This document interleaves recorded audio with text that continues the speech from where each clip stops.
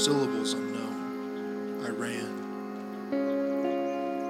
Pushing my way through branches, a forest of bodies. Suffocating desperation, I stretched. Fear takes hold, the crowd closing in. What will I see? What will I miss? I stretched. The road built of fabric and palm makes way for eternity's stroll. This moment is passing by. I stretched. I saw him, eyes alight with fire, an inevitable collision foretold by wide-eyed storytellers reverberating through generations. A moment in time as kingship met earth. My eyes met heaven, and heaven knew me.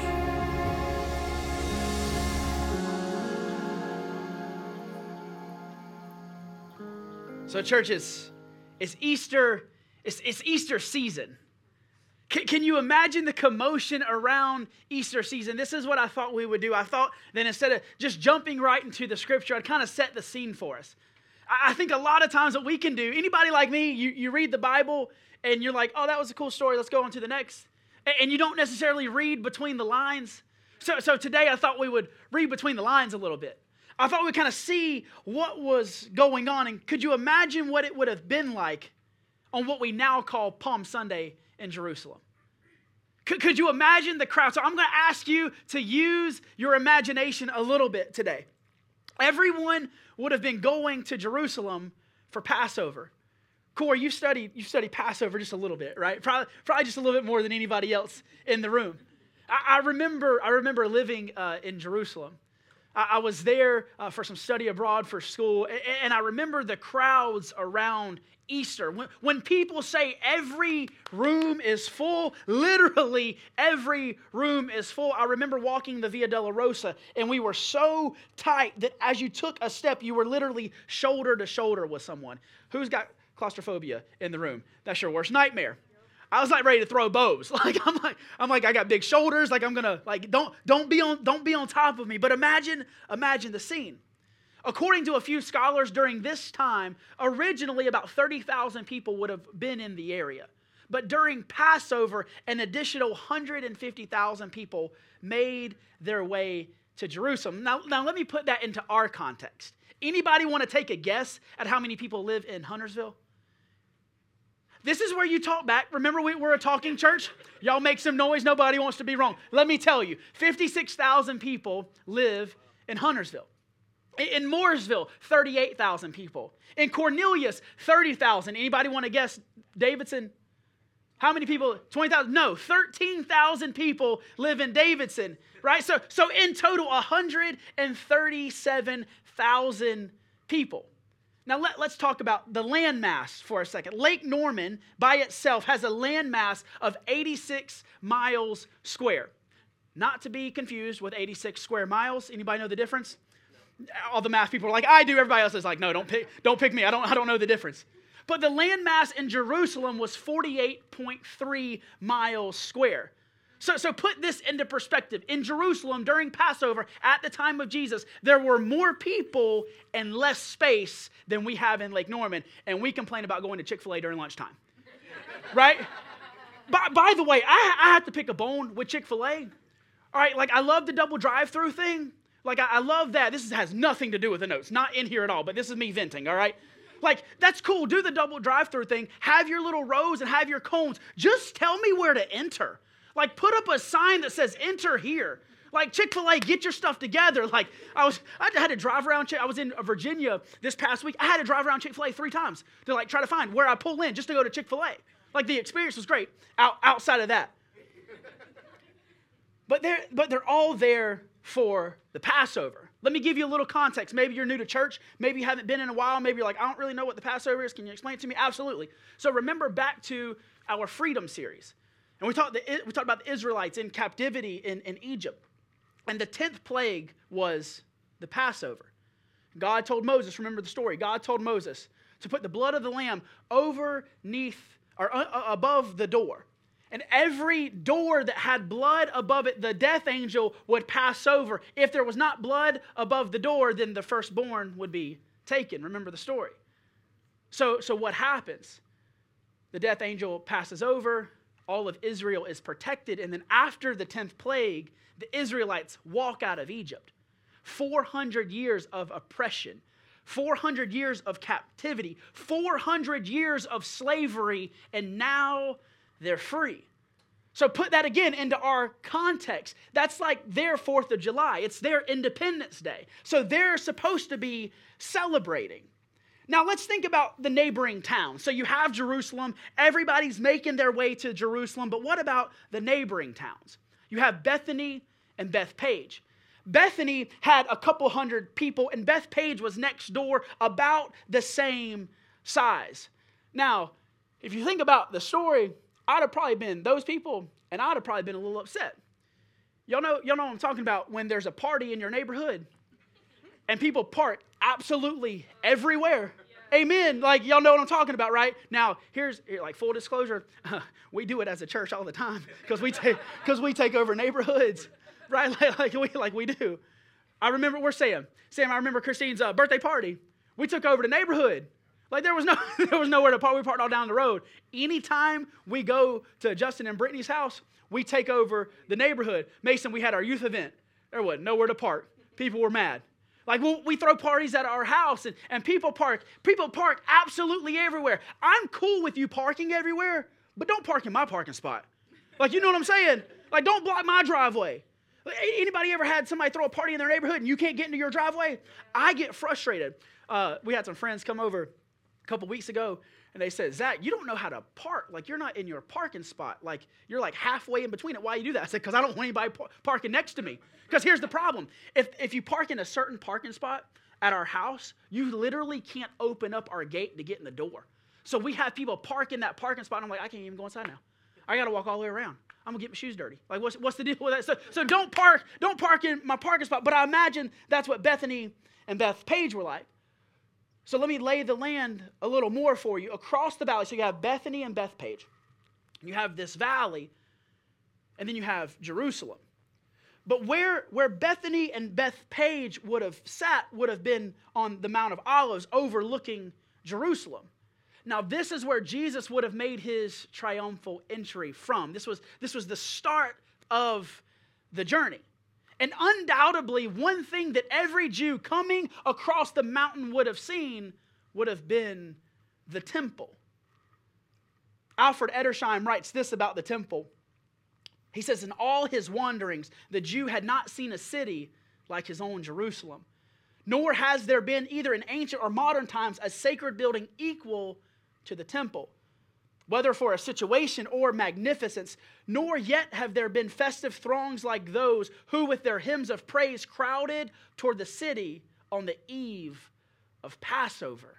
So in no short account, this was one of the wonders of the world.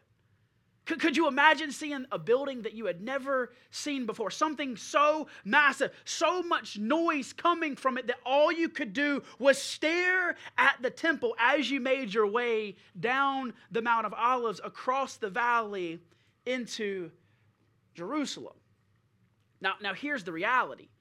The temple should have represented worship. It should have represented that the Israelites were God's people. The temple should have represented the Ark of the Covenant. The temple should have represented the cloud of glory that was falling on God's people. It should have represented peace. Corey, it should have represented shalom. It should have represented life. But it didn't. The temple was actually dead. It was a ritual at best and religion at worst. See, the temple was taken over by Pharisees and Sadducees. There was corruption, and there was actually a power struggle to see who would be in charge. I wonder how the modern church stacks up against the biblical temple. I wonder, when we think about what the church should be and what the church is, are we far from what the temple is? We want to look back and go, man, y'all didn't have it figured out. And then we look at ourselves, sometimes we don't have it figured out. Say it again for the people in the back. Yeah, listen, if y'all start talking to me, I'm going to talk back, all right? Jerusalem during Passover would have almost been this cruel irony. Here are the Israelites celebrating Passover. They should have been celebrating their freedom from Egypt. But what was it in the shadow of? It was actually in the shadow of Herod's palace. What did Herod's palace represent? It represented an oppressive political system. It was actually a symbol mocking that God wasn't in charge, that Rome was. Think about the cruel irony. The older generation was probably sitting back, looking at their country going, I don't even know where I live anymore. Am I talking about the Bible, or I'm going to pass on. Passover was a celebration that should have represented freedom, but it became a reminder of living between a dead religion and corrupt politics. Again, I wonder how far the modern church has come, or have we? We've become disillusioned with religion and disillusioned with politics, but let me move on and get back to Bethany and Bethpage. So you have the two cities. Who lived in Bethany? Remember the stories of Scripture. It was Mary and Martha and Lazarus. They were some of Jesus' closest friends, and Lazarus had just been raised from the dead. And then you have this guy named Jesus. He's walking around proclaiming this good news. He's walking around healing people. He's literally raising people from the dead. He's teaching counterculture. And he's feeding the masses. Remember, Jesus fed 5,000 with bread and fish, but he says, I'm also feeding them with my word. So now that we have the scene set, now that we understand the lay of the land, let's pick up in Matthew chapter 21. I'm going to read a ton of scripture here, but I want us to dive in to see what's really going on. Matthew 21, starting in verse 1. If you have your Bibles, go ahead and turn there. If not, we have it on the screens. As Jesus and the disciples approached Jerusalem, they came to the town of Bethpage on the Mount of Olives. Jesus sent two of them ahead. Go into the village over there, he said. As soon as you enter it, you will see a donkey tied there with its colt beside it. Untie them and bring them to me. If anyone asks what you're doing, just say, the Lord needs them, and he will immediately let you take them. Verse 4, this took place to fulfill the prophecy that said, tell the people of Jerusalem, look, your king is coming to you. He is humble, riding on a donkey's colt. So the two disciples did what Jesus commanded.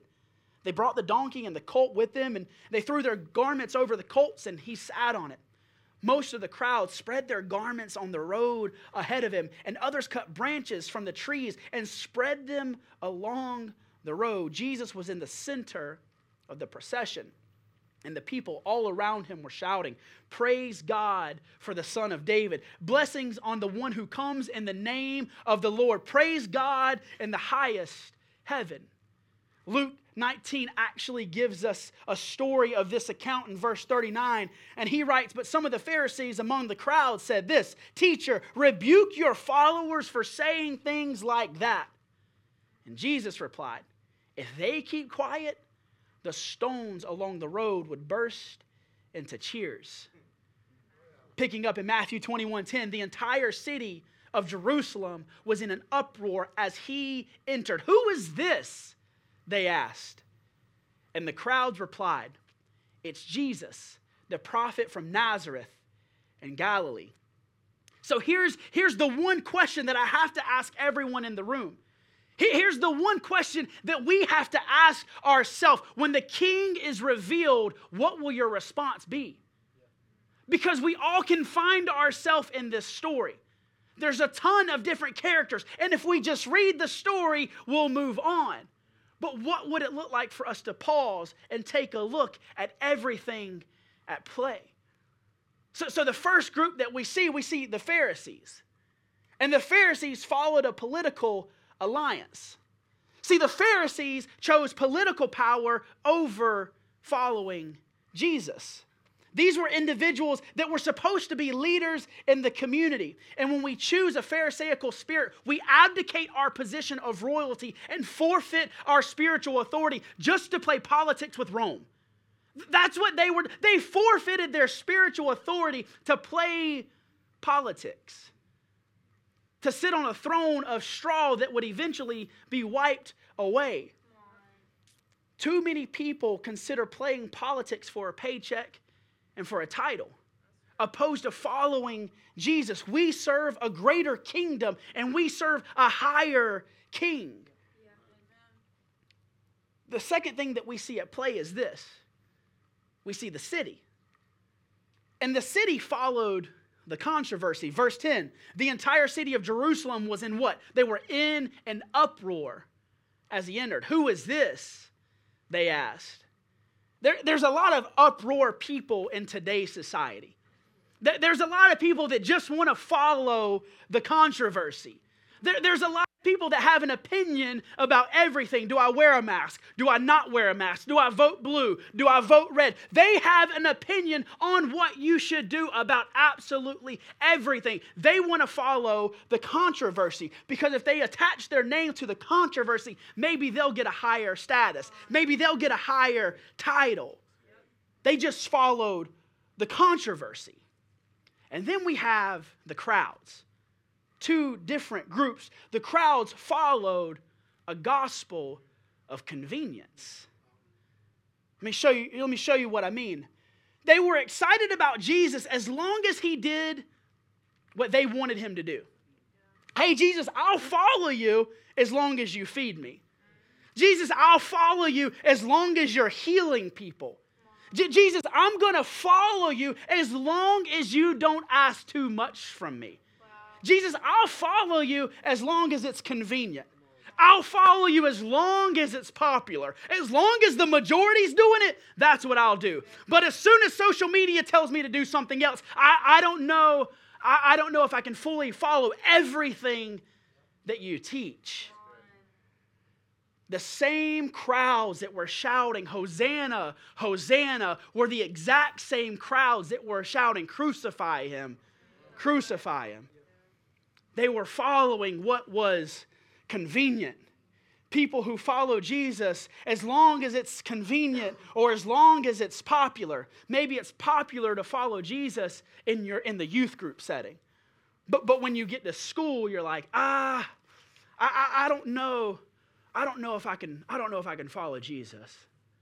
Or when I was in college, I was a part of Christian ministries, but when I got into the real world, I couldn't talk about Jesus anymore. I'll talk to someone about my spiritual life on a Sunday morning, but no, I can't do it at the gym. I can't talk to somebody about Jesus at the gym. What would they think about? They might not want to be my lifting partner anymore. I can't talk to someone about Jesus at my place of business because that's my paycheck and my paycheck's my security, not Jesus. What would it look like if we carry Jesus everywhere? Now I've been stepping on your toes a little bit. Let me get to the good part of the story. All right. Who do we have next? We have the two disciples. We have the two disciples. And their response is, whatever Jesus asks me to do, I'm all in. Whatever Jesus asked me to do. Let's read the scripture. Jesus sent two of them ahead. Go into the village over there, he said. As soon as you enter it, you will see a donkey tied there with its colt beside it. By the way, first time ever that I saw that it was a donkey and a colt. Anybody else? It was two, not just one. And I'm a pastor. I fail. Untie them and bring them to me. If anyone asks, what are you doing? Just say, the Lord needs them. What? And he will immediately let you take them. Like, Pastor, why are you laughing? It's because Jesus told him to steal something. Like I think it'd be kind of cool. Like, Jesus, you sure? What about some bubble gum? Can we get some bubble gum? Anybody ever stole anything? Don't raise your hand. I was just kidding. He's like, hey, Jesus loves you. He forgives you. Like, leave it there. All right. I don't think I've ever stolen anything. Some bubble gum. I've always wanted to steal something. Like, let me be honest with you. Come on, don't act like you haven't wanted to. Like, I think there's like a title of that. What's that called? Anybody? I don't know. You don't want to tell me what it's called because you're like, that's me too. Like, I don't. Like pyro is burning something. Like pyromaniac's burning something. Some people want to steal something. Klepto, you want to steal too. See, I got you. I knew what it was called. I was just trying to. I didn't want to be the one that said it. But the disciples still had an option. They could have said something along the lines of, Jesus, why would we go get a colt? Jesus, why would we go get a donkey? Because we've never used a donkey before. It's been 3 years and we've been walking everywhere. Why can't we just walk into Jerusalem? Why do we need the colt? Or maybe they could have said something like this. Hey, Jesus, we're really good with boats. Like we fish. We're really good with boats. Can we go get a boat? Can we ride it on a boat? I mean, you've done this like walking on water thing. Can we do that? Like why do we have to go get a colt? But it wasn't just a colt. It was a colt that had never been ridden before. What if God wants to do something so unique through you that you reach an entire city? What if your idea about reaching this community isn't a crazy idea, but it's actually a God idea? Listen, I think there's people in this room that have something that they seem like it's so crazy inside of them, and that they're scared to step out. They're scared to do it because they think it's crazy and not from God. Maybe you're called to do local outreach. And maybe you're saying, I feel like God's just calling me to walk around and talk to people, and you don't because you get a little nervous. Ryan, I didn't ask you if I could share the story, but is it okay if I share the story? Sure? Okay, you gave me a thumbs up. All right. Ryan texted me a couple weeks ago. He said, hey, Zach, I'm just gonna go walk around our community. I'm just gonna walk around and pray, and I'm just gonna pop into businesses and talk to them to see how we can serve them. From the outside looking in, it's a crazy idea. Do you know the society we live in? You sure you want to go knocking on doors? You sure you just want to walk in? Absolutely. I just feel like God's calling me to walk around. What if God is birthing something inside of you that would absolutely change an entire city? I'm not here to play church. I'm here to reach the lost by any means necessary. I don't care what the idea is.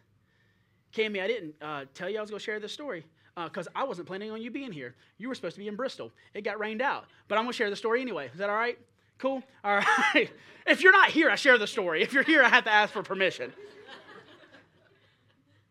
Couple weeks ago, Cami and Maria and myself, we sat down at Good Drip Coffee. And we just started talking. And the reason we started talking is because these two ladies are involved in racing. Cami travels. She's a part of a ministry. You said you're flying out today to go back to Bristol.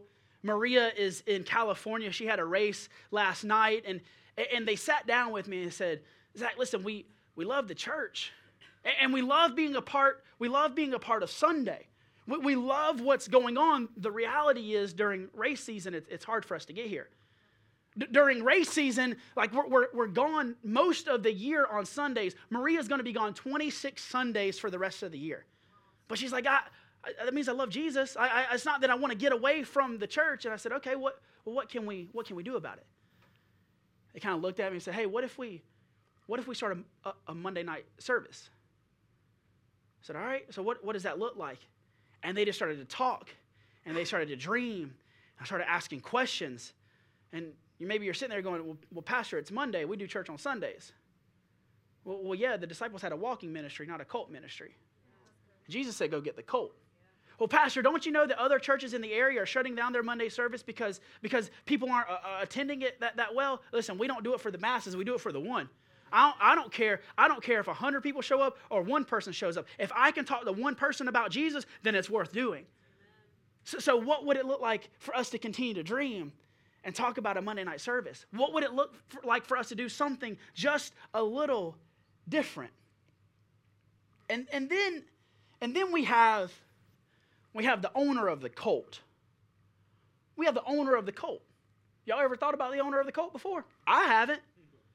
I'm sitting here reading this story, and I'm like, all right, the owner of the colt.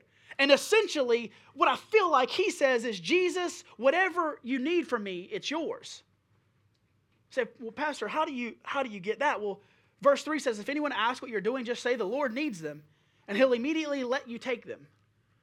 I'm like, all right, I wouldn't have been a good owner of the donkey because you try to take something from my backyard, I'm chasing your tail down. I'm going to tackle you. And as I'm looking at you, if you say the Lord needs it, you better pray to the good Lord in heaven that the skies part and he talks to me himself. Thank you for laughing. These people thought I was being serious. Partly am. Like, you know what I'm saying? Like, I kind of wish somebody would steal something from me because I just want to chase somebody and tackle them. Like, miss playing football, you know what I'm saying? Like I miss tackling people. But why is he not chasing the two disciples down? Why? Read between the lines. Why is he not chasing them down? Why could Jesus say with confidence, hey, just tell them that I need it? I mean, maybe we'll bring it back. What happened to the donkey? Like, nobody knows what happened to the donkey. I just kind of, when I get to heaven, hey, dude, where'd the colt go? Did he walk back? Like, it was like a dog. Like, he knows how to go back home. But what happened? What happened to the owner of the donkey? Remember where it was. I told you, places and people matter.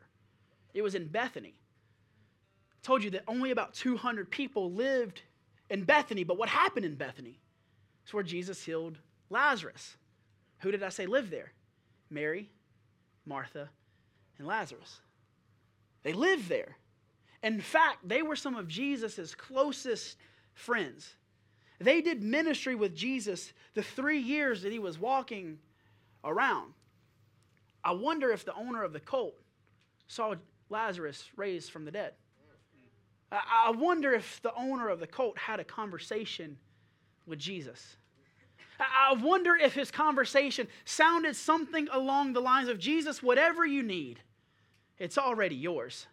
Jesus, I've seen what you can do. Whatever you need, it's already yours. What if the owner of the colt had already said yes to Jesus? Let me ask you this question. Does Jesus need to negotiate with you to get what he needs from you? Or is it already his? Maybe you have a talent. Maybe you're like, man, I can sing, but I ain't about to get up in front of these people. I'll sing in front of Jesus, but I ain't getting up here in front of these people. Well, you try to negotiate with Jesus a little bit. Maybe you can play an instrument. Maybe you're good with media. Maybe you're good with kids, and you're like, nah, I'm not. God, not now. Jesus, nah, maybe next year. Maybe next year. I've only been coming to this church for about 6 months. Maybe when I've been here for 3 years. Maybe then I'll give them my talent. Is it okay to step on some toes? Do I have permission? Do you have to negotiate with Jesus about your tithe? Do you actually give 10%? Or is it, I can't, can I not? Okay, I won't go there. Go there. I can preach the whole Bible, not just the parts that make me feel good. What are you holding on to? I wonder this. If you're holding on to your colt is keeping Jesus from revealing himself to someone else. What if the owner would have said, hey, I need this one? What if the owner would have said, can you go use somebody else's? What if the owner would have said, hey, can I keep it today and I'll bring it tomorrow? I got some work that I need to do at my house. I need to ride it. I need to use the colt for something that I need. What are you holding on to that's keeping someone from Jesus? You're like, oh, well, don't just nod your head. Think about it for a second. So Zach, are you saying that Jesus is limited? Are you saying that Jesus is limited by what I do? Well, the answer to me is no and yes. Like, all right, time to leave this church. Jesus is limited. Time to go. Listen to me for a second. No, Jesus is not limited. He's omnipresent, omnipotent, and omniscient. But he has chosen to limit himself in some cases to the level of our obedience. Are you being obedient with what God has placed in your hands? What are we holding on to? And then we have the colt. And the colt says this, I just want to carry Jesus. I just want to carry Jesus. I don't care if people know me. I don't care if people recognize me. I don't even care if people talk about me. I don't care if people understand me. I don't care if people know where I went after I dropped Jesus off. He's like, I don't care. I just want to carry Jesus. I just want to carry Jesus. Is the way you're living your life drawing more attention to you or drawing more attention to Jesus? Is the way that you're living your life so that you can gain title or status, or is the way that you're living your life drawing people closer to the creator of the universe? Where are you in the story? There's no doubt that we can find ourselves in this story, but where are we? We have the temple. It's a representation of this dead and oppressive religion. We have Herod's palace. It's a representation of corrupt politics. And then we have our players. We have the Pharisees. They're playing politics for recognition and power. We have the city, and they just follow the uproar. And then we have the crowds. They just follow what's convenient. And then we have the disciples, but they choose to trust Jesus' direction. We have the cult's owner. And he chose not to negotiate with Jesus. He said, Jesus, whatever I have, it's yours. And then we have the cult. And the cult says, I just want to carry Jesus. As we step back into worship, let me ask you this question. What will you do with the one who claims to be the one true King? Let's stand just for a moment.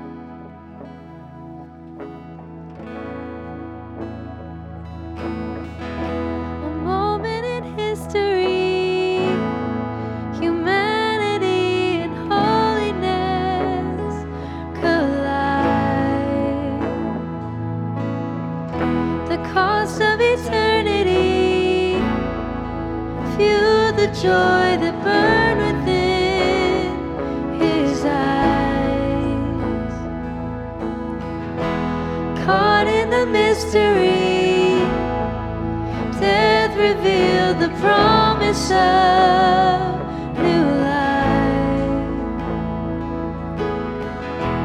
Trading my destiny, the lowly King, the greatest sacrifice.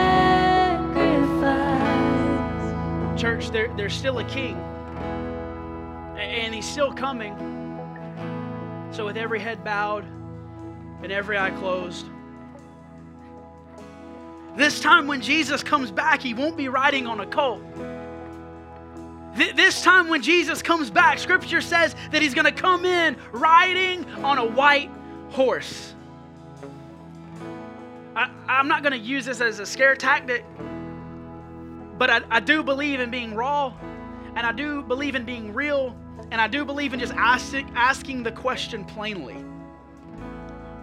With every head bowed and every eye closed, maybe you're in here, maybe you're in overflow. Here's the question.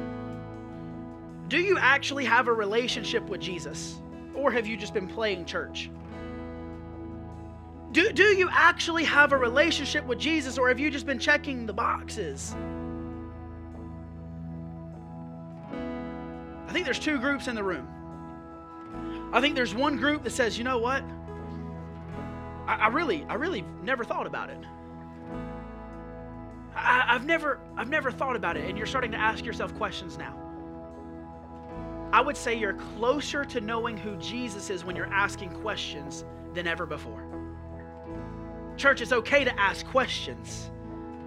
It's okay to ask questions, and I think there's another group. I think the other group is saying, I really want to follow Jesus more sincerely. If someone asked me casually, I think I would say that I'm a Christian. But I really haven't dove into a relationship with Jesus. So Zach, what are you talking about, this relationship thing? It's kind of like dating someone. The problem is we've been on those dates where it's like at the end of the first date, you think you know everything about the person, and then you get to the second date and you're like, this is kind of boring. I don't like this person anymore. But that's not the way that it is with Jesus. The way that it is with Jesus is we begin to learn who he is on a deeper, more intimate level day after day after day. So if you're in one of those two groups, maybe you're saying this for the first time and you're committing your life to Jesus for the first time.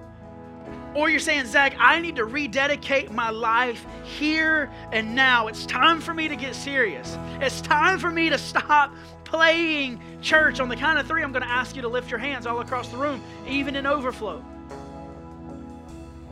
Why am I going to ask you to lift your hands? Not to embarrass you, not to call you up front, but it's a sign for you to say, I'm committed. It's a sign for you to say, I'm all in. And after we raise our hands, we're going to say a prayer collectively together. So all across this room, saying, Pastor, I don't want to be a Pharisee. I don't want to be the city. I don't want to just follow the uproar. I don't want to be the crowd. I don't want to just follow what's convenient. I want to give Jesus my entire life. All across this room on the count of 3. Ready? 1, 2, 3. Saying, Pastor, I just want to recommit my life. Or you're saying, Pastor, that's me for the very first time. You can put those hands back down, and then let's say this prayer together. Could we say, Jesus, come into my life. Forgive me of my sins. Help me to live wide awake to your love and fully alive to my purpose. And it's in your name I pray. Amen and amen. I wish somebody would celebrate the people that just rose their hands, because heaven just got a little fuller in the moment. Man, let's continue to worship one more time today.